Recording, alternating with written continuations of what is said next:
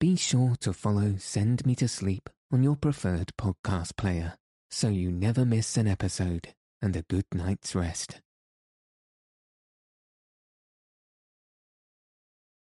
Good evening. In this episode, I'll be reading The Wind in the Willows, Chapter 7, The Piper at the Gates of Dawn, by Kenneth Grahame. So let your eyes fall heavy and your breath soften as we settle in for a peaceful night's sleep.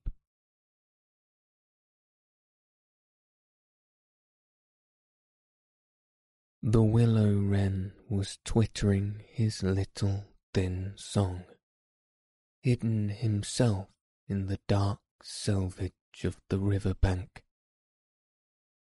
Though it was past 10 o'clock at night, the sky still clung to and retained some lingering skirts of light from the departed day, and the sullen heats of the torrid afternoon broke up and rolled away at the dispersing touch of the cool fingers of the short midsummer night.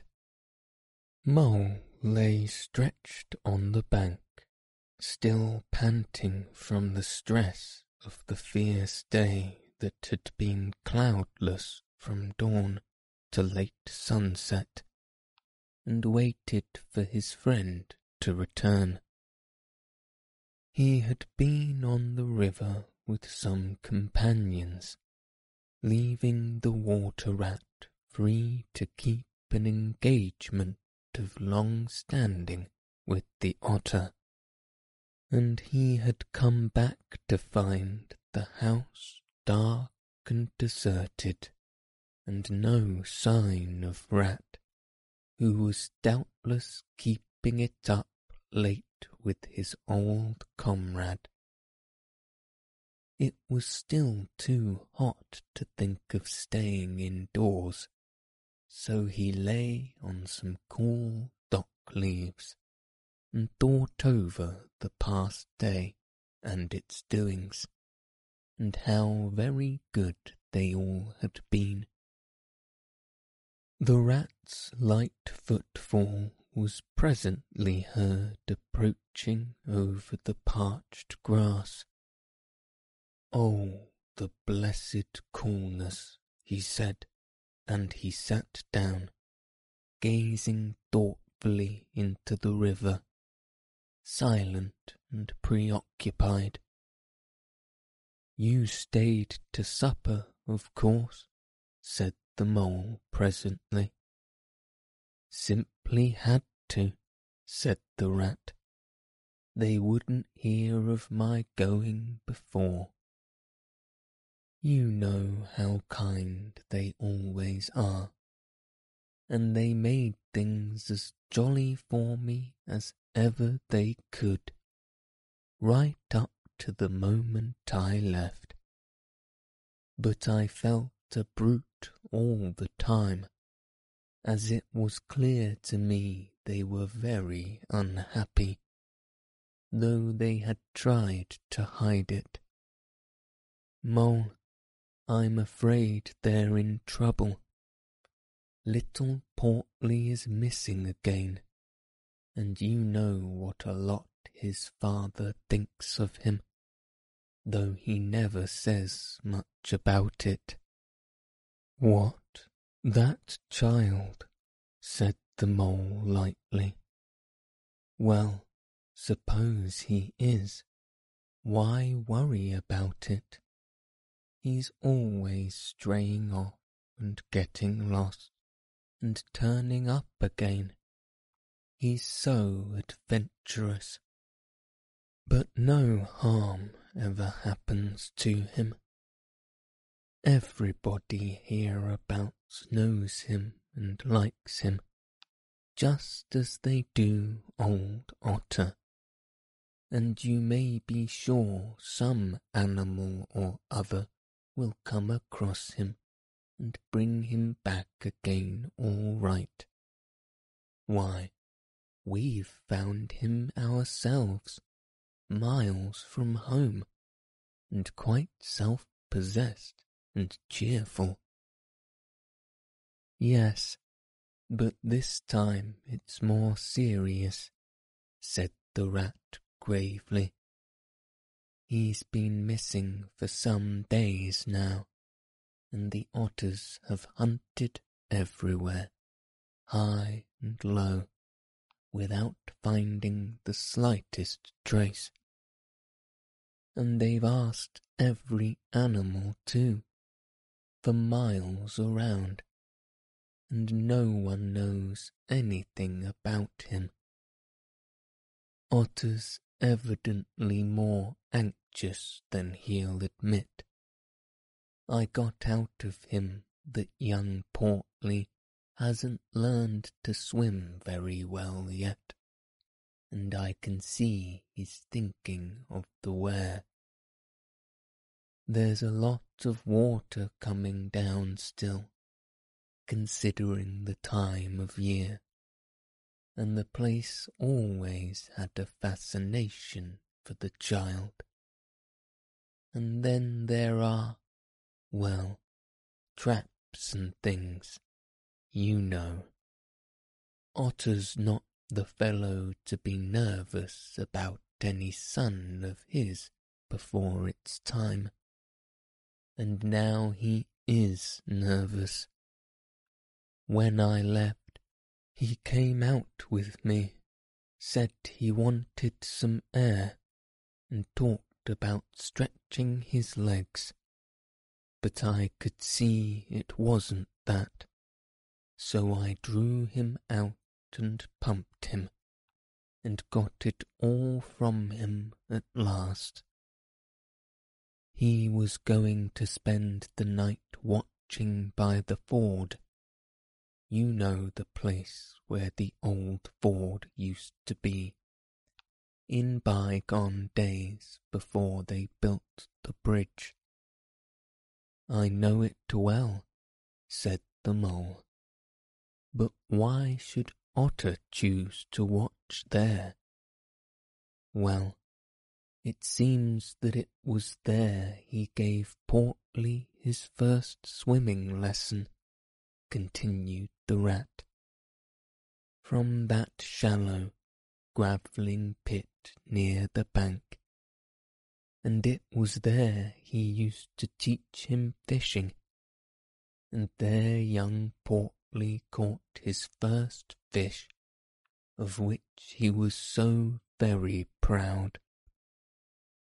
The child loved the spot, and Otter thinks that if he came wandering back from wherever he is, if he is anywhere by this time, poor little chap, he might make for the ford he was so fond of, or if he came across it he'd remember it well, and stop there and play, perhaps. So Otter goes there every night and watches, on the chance, you know, just on the chance. They were silent for some time, both thinking of the same thing, the lonely, heart-sore animal, crouched by the ford, watching and waiting the long night through on the chance. Well, well, said the rat presently, I suppose we ought to be thinking about turning in. But he never offered to move. Rat, said the mole, I simply can't go and turn in, and go to sleep, and do nothing, even though there doesn't seem to be anything to be done. We'll get the boat out and paddle upstream. The moon will be up in an hour or so, and then we will search as well as we can. Anyhow, it will be better than going to bed and doing nothing." "Just what I was thinking myself," said the Rat. "It's not the sort of night for bed anyhow, and daybreak is not so very far off. And then we may pick up some news of him from early risers as we go along." They got the boat out, and the Rat took the sculls paddling with caution. Out in the midstream there was a clear, narrow track that faintly reflected the sky, but wherever shadows fell on the water from the bank, bush, or tree, they were as solid to all appearances as the banks themselves, and the Mole had to steer with adjustment accordingly. Dark and deserted as it was, the night was full of small noises, songs and chatter and rustling, telling of the busy little population who were up and about, plying their trades and vocations through the night till sunshine should fall on them at last and send them off to their well-earned repose. The water's own noises, too, were more apparent than by day, its gurglings and cloops more unexpected and near at hand, and constantly they started at what seemed a sudden, clear call from an actual articulate voice. The line of the horizon was so clear and hard against the sky, and in one particular quarter it showed black against the silvery, climbing phosphorescence that grew and grew. At last, over the rim of the waiting earth, the moon lifted with slow majesty till it swung clear of the horizon and rode off, free of moorings.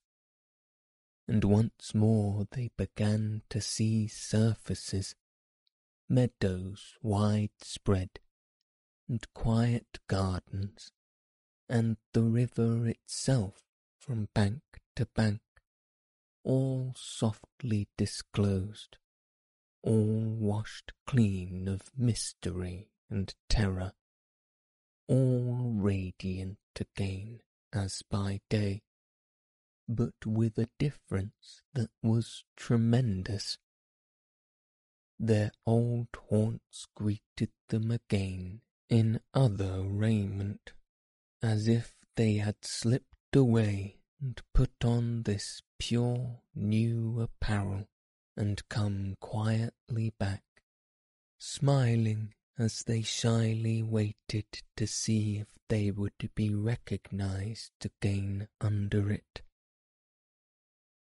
Fastening their boat to a willow, the friends landed in this silent, silver kingdom, and patiently explored the hedges, the hollow trees, the runnels and their little culverts, the ditches and dry waterways. Embarking again and crossing over, they worked their way up the stream in this manner, while the moon, serene and detached in a cloudless sky, did what she could, though so far off, to help them in their quest, till her hour came and she sank earthwards reluctantly, and left them, and mystery once more held field and river. Then a change began slowly to declare itself. The horizon became clearer. Field and tree came more into sight, and somehow, with a different look, the mystery began to drop away from them. A bird piped suddenly and was still, and a light breeze sprang up and set the reeds and bulrushes rustling. Rat, who was in the stern of the boat, while Mole sculled, sat up and suddenly listened with a passionate intentness.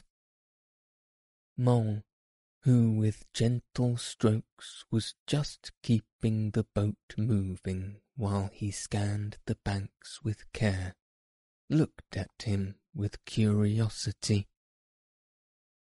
"It's gone," sighed the Rat, sinking back into his seat again. "So beautiful and strange and new.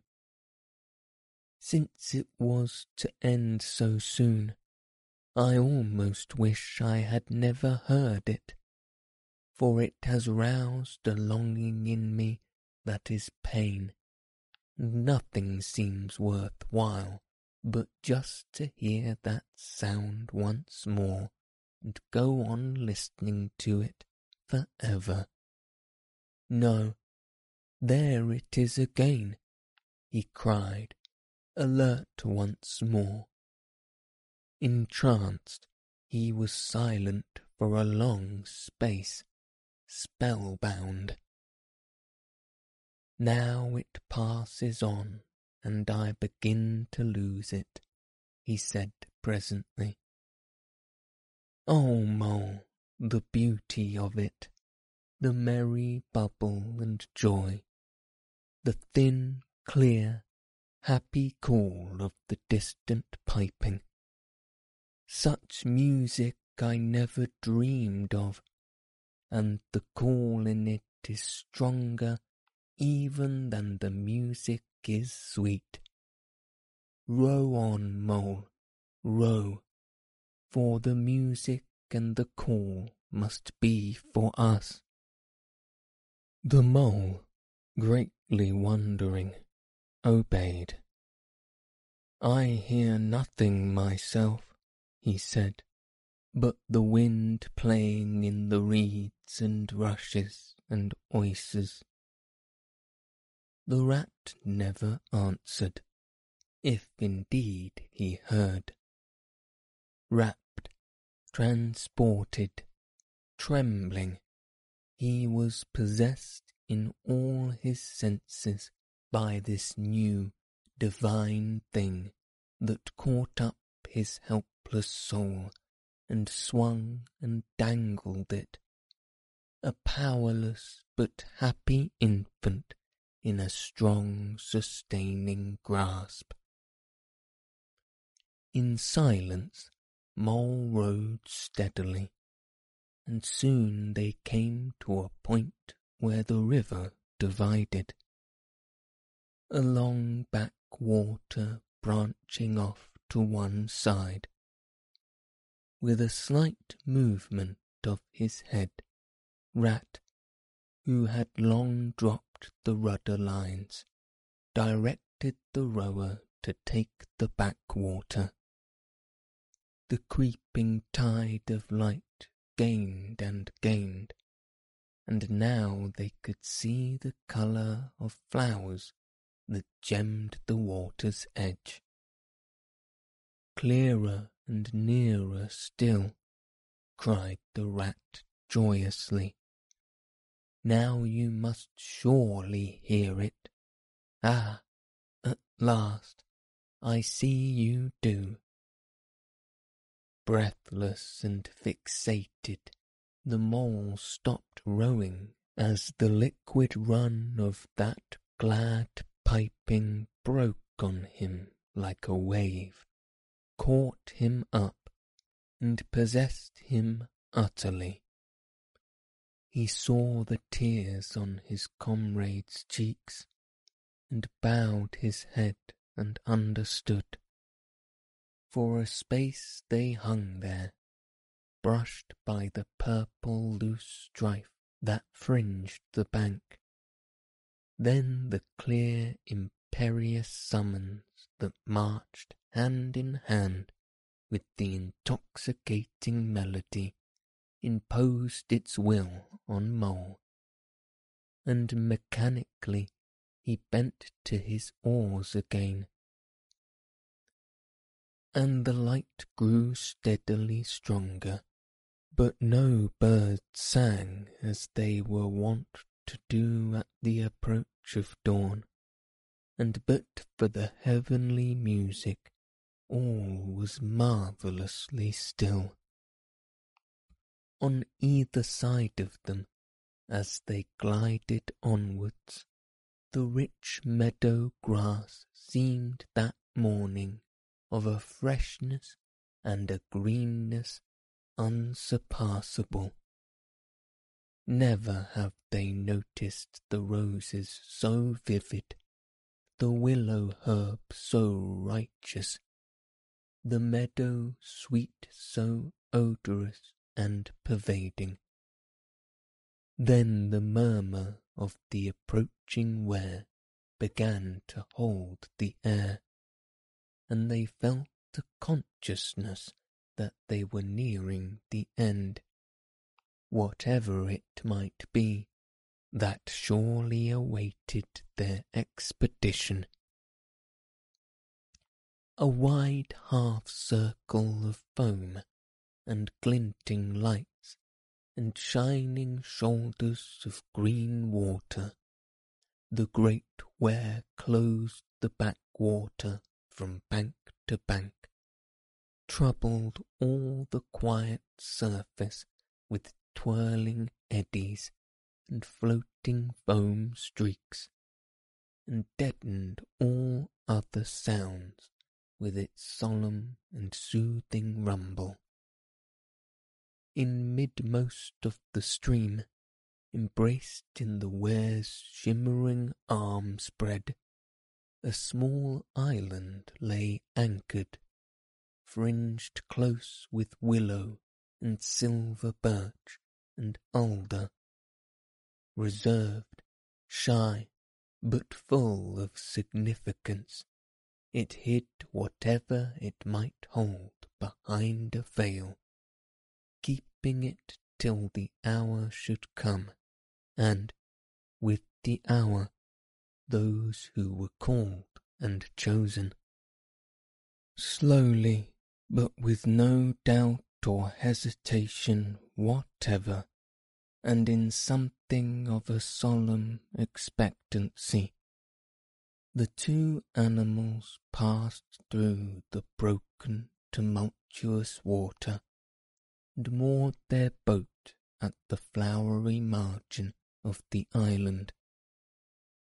In silence they landed, and pushed through the blossom and scented herbage and undergrowth that led up to the level ground. Still they stood on a little lawn of a marvellous green, and set round with nature's own orchard trees, crab-apple, wild cherry, and sloe. This is the place of my song-dream, the place the music played to me, whispered the rat, as if in a trance. Here is this holy place.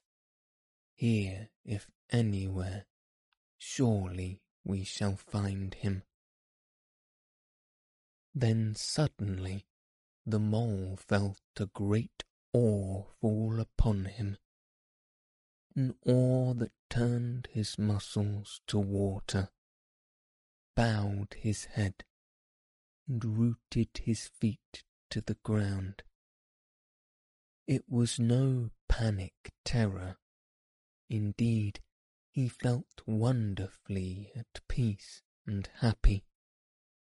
But it was an awe that smote and held him, and, without seeing, he knew it could only mean that some august presence was very, very near. With difficulty he turned to look for his friend, and saw him at the side, cowed, stricken, and trembling violently. And still there was utter silence in the populous bird-haunted branches, and still the light grew and grew. Perhaps he would never have dared to raise his eyes, but that, though the piping was now hushed, the call and the summons seemed still dominant and imperious. He might not refuse, were death himself waiting to strike him instantly. Once he had looked with mortal eye on things rightly kept and hidden. Trembling he obeyed, and raised his humble head, and then, in that utter clearness of the imminent dawn, while nature, flushed with fullness of incredible colour, seemed to hold her breath for the event, he looked in the very eyes of the friend and helper, saw the backward sweep of the curved horns, gleaming in the growing daylight, saw the stern, hooked nose between the kindly eyes that were looking down on them humorously, while the bearded mouth broke into a half-smile at the corners, saw the rippling muscles on the arm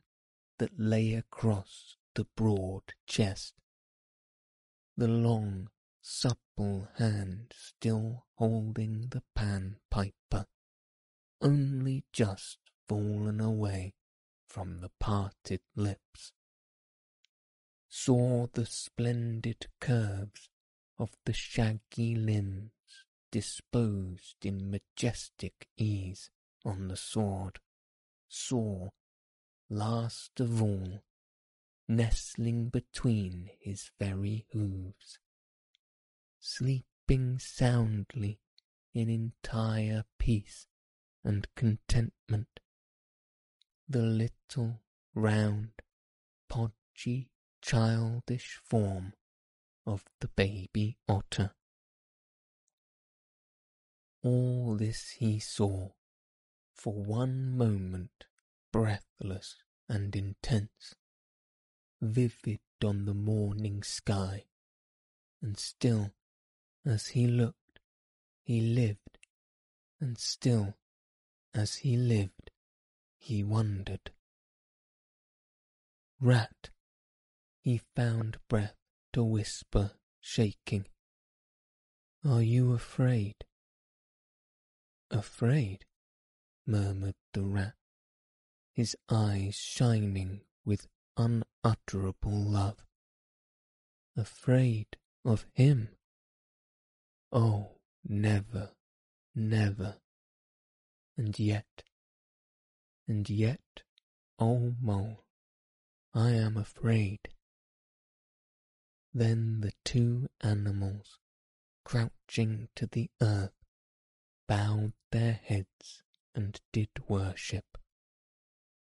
Sudden and magnificent, the sun's broad golden disk showed itself over the horizon facing them, and the first rays, shooting across the level water meadows, took the animals full in the eyes and dazzled them. when they were able to look once more, the vision had vanished, and the air was full of the carol of birds that hailed the dawn.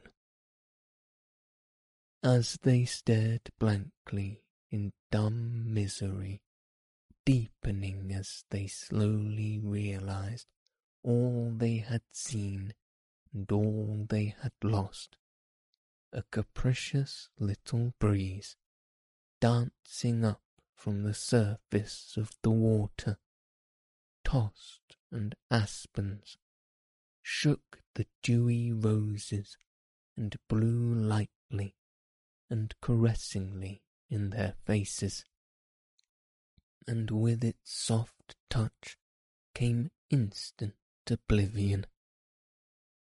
For this is the last best gift that the kindly demigod is careful to bestow on those to whom he has revealed himself in their helping, the gift of forgetfulness, lest the awful remembrance should remain and grow, and overshadow mirth and pleasure, and the great haunting memory should spoil all the afterlives of little animals helped out of difficulties, in order that they should be happy and light-hearted as before. Mole rubbed his eyes and stared at Rat, who was looking about him in a puzzled sort of way. "I beg your pardon. What did you say, Rat?" he asked. "I think I was only remarking," said Rat slowly, "that this was the right sort of place, and that here, if anywhere, we should find him. And look, why there he is, the little fellow." And with a cry of delight he ran towards the slumbering Portly. But Mole stood still a moment, held in thought, as one wakened suddenly from a beautiful dream, who struggles to recall it, and can recapture nothing but a dim sense of the beauty of it, the beauty, till that, too, fades away in its turn, and the dreamer bitterly accepts the hard, cold waking and all its penalties. So Mole, after struggling with his memory for a brief space, shook his head sadly and followed Rat. Portly woke up with a joyous squeak, and wriggled with pleasure at the sight of his father's friends, who had played with him so often in the past. In a moment, however, his face grew blank, and he fell to hunting round in a circle with pleading whine. As a child that has fallen happily asleep in nature's arms, and wakes to find itself alone and laid in a strange place, and searches corners and cupboards, and runs from room to room, despair growing silently in its heart. Even so Portly searched the island, and searched, dogged and unwearying, till at last the black moment came from giving it up, and sitting down and crying bitterly. The Mole ran quickly to comfort the little animal, but Rat, lingering, looked long and doubtfully at certain hoof marks deep in the sward. "Some great animal has been here," he murmured, slowly and thoughtfully, and stood musing, his mind strangely stirred. "Come along, Rat," called the Mole. "Think of poor Otter, waiting up there by the ford." Portly had soon been comforted by the promise of a treat, a jaunt on the river in Mr. Rat's real boat, and the two animals conducted him to the water's side, placed him securely between them in the bottom of the boat, and paddled off down the backwater. The sun was fully up by now, and hot on them.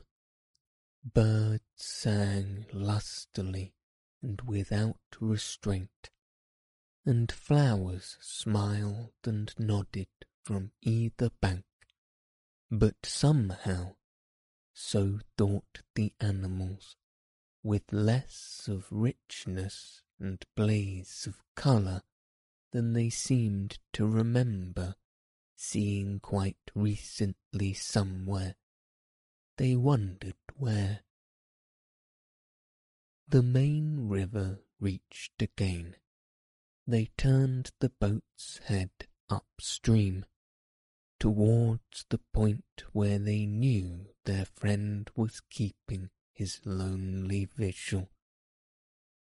As they drew near the familiar ford, the Mole took the boat into the bank, and they lifted Portly out and set him on his legs on the towpath, gave him his marching orders and a friendly farewell pat on the back, and showed him out into mid-stream. They watched the little animal as he waddled along the path contentedly, and with importance, watched him till they saw his muzzle suddenly lift and his waddle break into a clumsy amble as he quickened his pace with shrill whines and wriggles of recognition.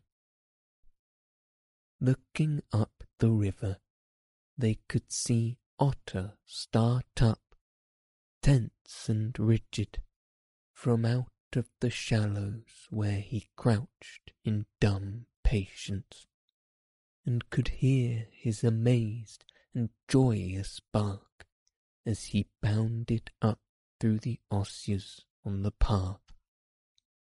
Then the Mole, with a strong pull on an oar, swung the boat round and let the full stream bear them down again whither it would, their quest now happily ended. "I feel strangely tired, Rat," said the Mole, leaning wearily over his oars as the boat drifted. "It's being up all night, you'll say, perhaps, but that's nothing. We do as much half the nights of the week at this time of year. No, I feel as if I had been through something very exciting and rather terrible, and it was just over, and yet nothing particular has happened.